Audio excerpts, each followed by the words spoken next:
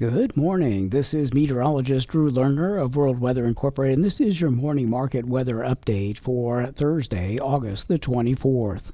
We do have a weather pattern around the world this morning that has not changed greatly. A couple of things that are of interest. First of all, the rain event that we talked about yesterday in northeastern parts of Australia, mostly in Queensland and northern New South Wales, has been removed from the forecast. That was steadily occurring with each new model run yesterday. And so we're now down to the point where Queensland and northern New South Wales is dry except for coastal areas for the 10 days coming up. And this is the better forecast, so I think we're on the right track there. There's not a lot of precipitation being advertised even in southern Australia over this next 10-day period, so we will be watching them to see how much drying out they will do. Remember that El Nino will suppress rain in New South Wales and Queensland as we go into the spring season, at least the northern part of New South Wales. And it will also suppress some of the rain over the summer. Now, southern Australia will also be under the influence of the positive phase of Indian Ocean dipole, which also suppresses rainfall. Now, it doesn't necessarily mean it's going to be absolutely dry across those areas, but the precipitation that's going to occur will be lighter than usual at times, which raises some issues when it comes down to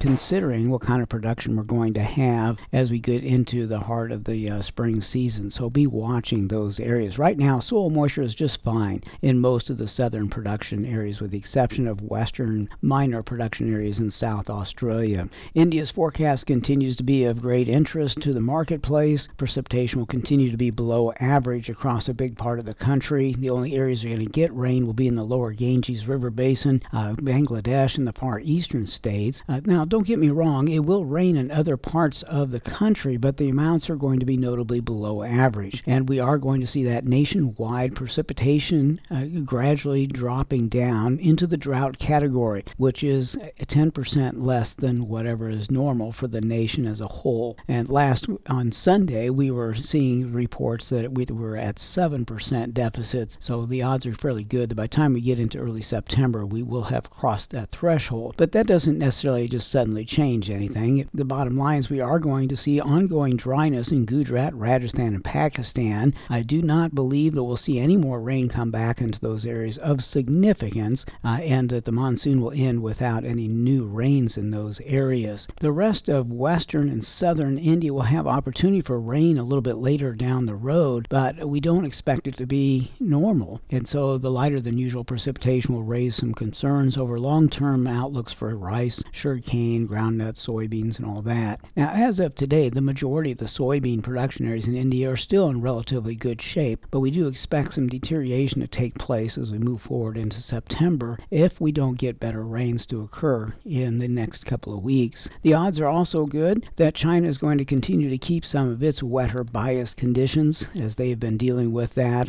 fairly often here in recent weeks. The forecast today, though, suggests that better drying conditions will occur in eastern Inner Mongolia across a fair amount of central and northern parts of Jilin and portions of Liaoning. Everybody else in China will likely continue to see waves of rain through the next 10 days to 2 weeks. I don't think it's a big problem in that country, but there is a definite need for less precipitation, and so that summer crops can mature and be harvested normally. Europe is going to go back into a wetter biased pattern now for a little while. The precipitation that's coming up is expected to end up reducing some of the crop quality in a few of the small grain areas that are still left to be harvested, but the impact is not likely to be all that great. So the odds are fairly good that we will see Europe's conditions deteriorate a little bit. I don't think it's going to be all that dramatic, but still there's some interest there. A lot of dryness remains in the southern and east central portions of the continent. Those areas are definitely going to need some greater amounts of moisture to support late summer crops. It's also pretty darn dry in southern France right now and Spain. These areas have had temperatures in the upper 90s to 110 degrees recently. Spain's just been hotter than fire, it seems like lately, with temperatures of 100 to 113 occurring fairly often 1 week after the other. It's very similar to what's happening in the southern U.S. plains. Speaking of the U.S., the temperatures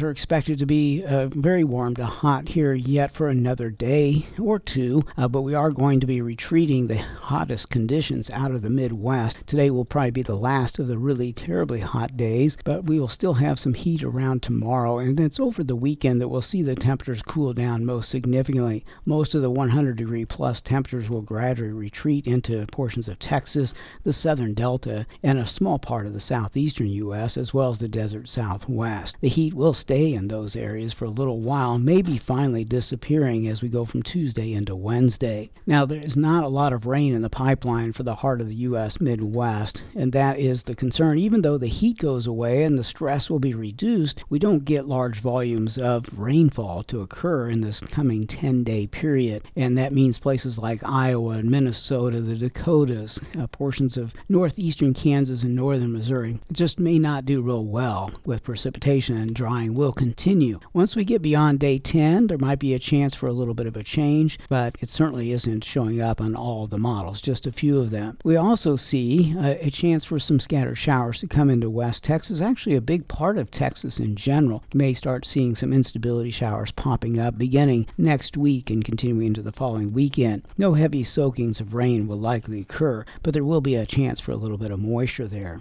And then in South America, real briefly today, we still have 10 days of dry weather coming up for Argentina's key winter wheat producing areas in the west. The east will stay in much better shape, but the west doesn't get much precipitation until we do get out beyond day 10. And we've seen this advertised before, and I want to be very careful not to get too excited about rain showing up in days 11 through 15 for those western areas, even though it is being advertised. We'll see what happens when we get a little closer to the event, so we'll keep an eye on that. And Brazil is expected to see increased scattered showers and some thunderstorms as we go forward to most of next week in particular, and the rainfall may disrupt some of the safrinha corn and cotton harvest progress, but the moisture will be good for what's left of the wheat crop and may also be very good for the first planting of corn. This is meteorologist Drew Lerner.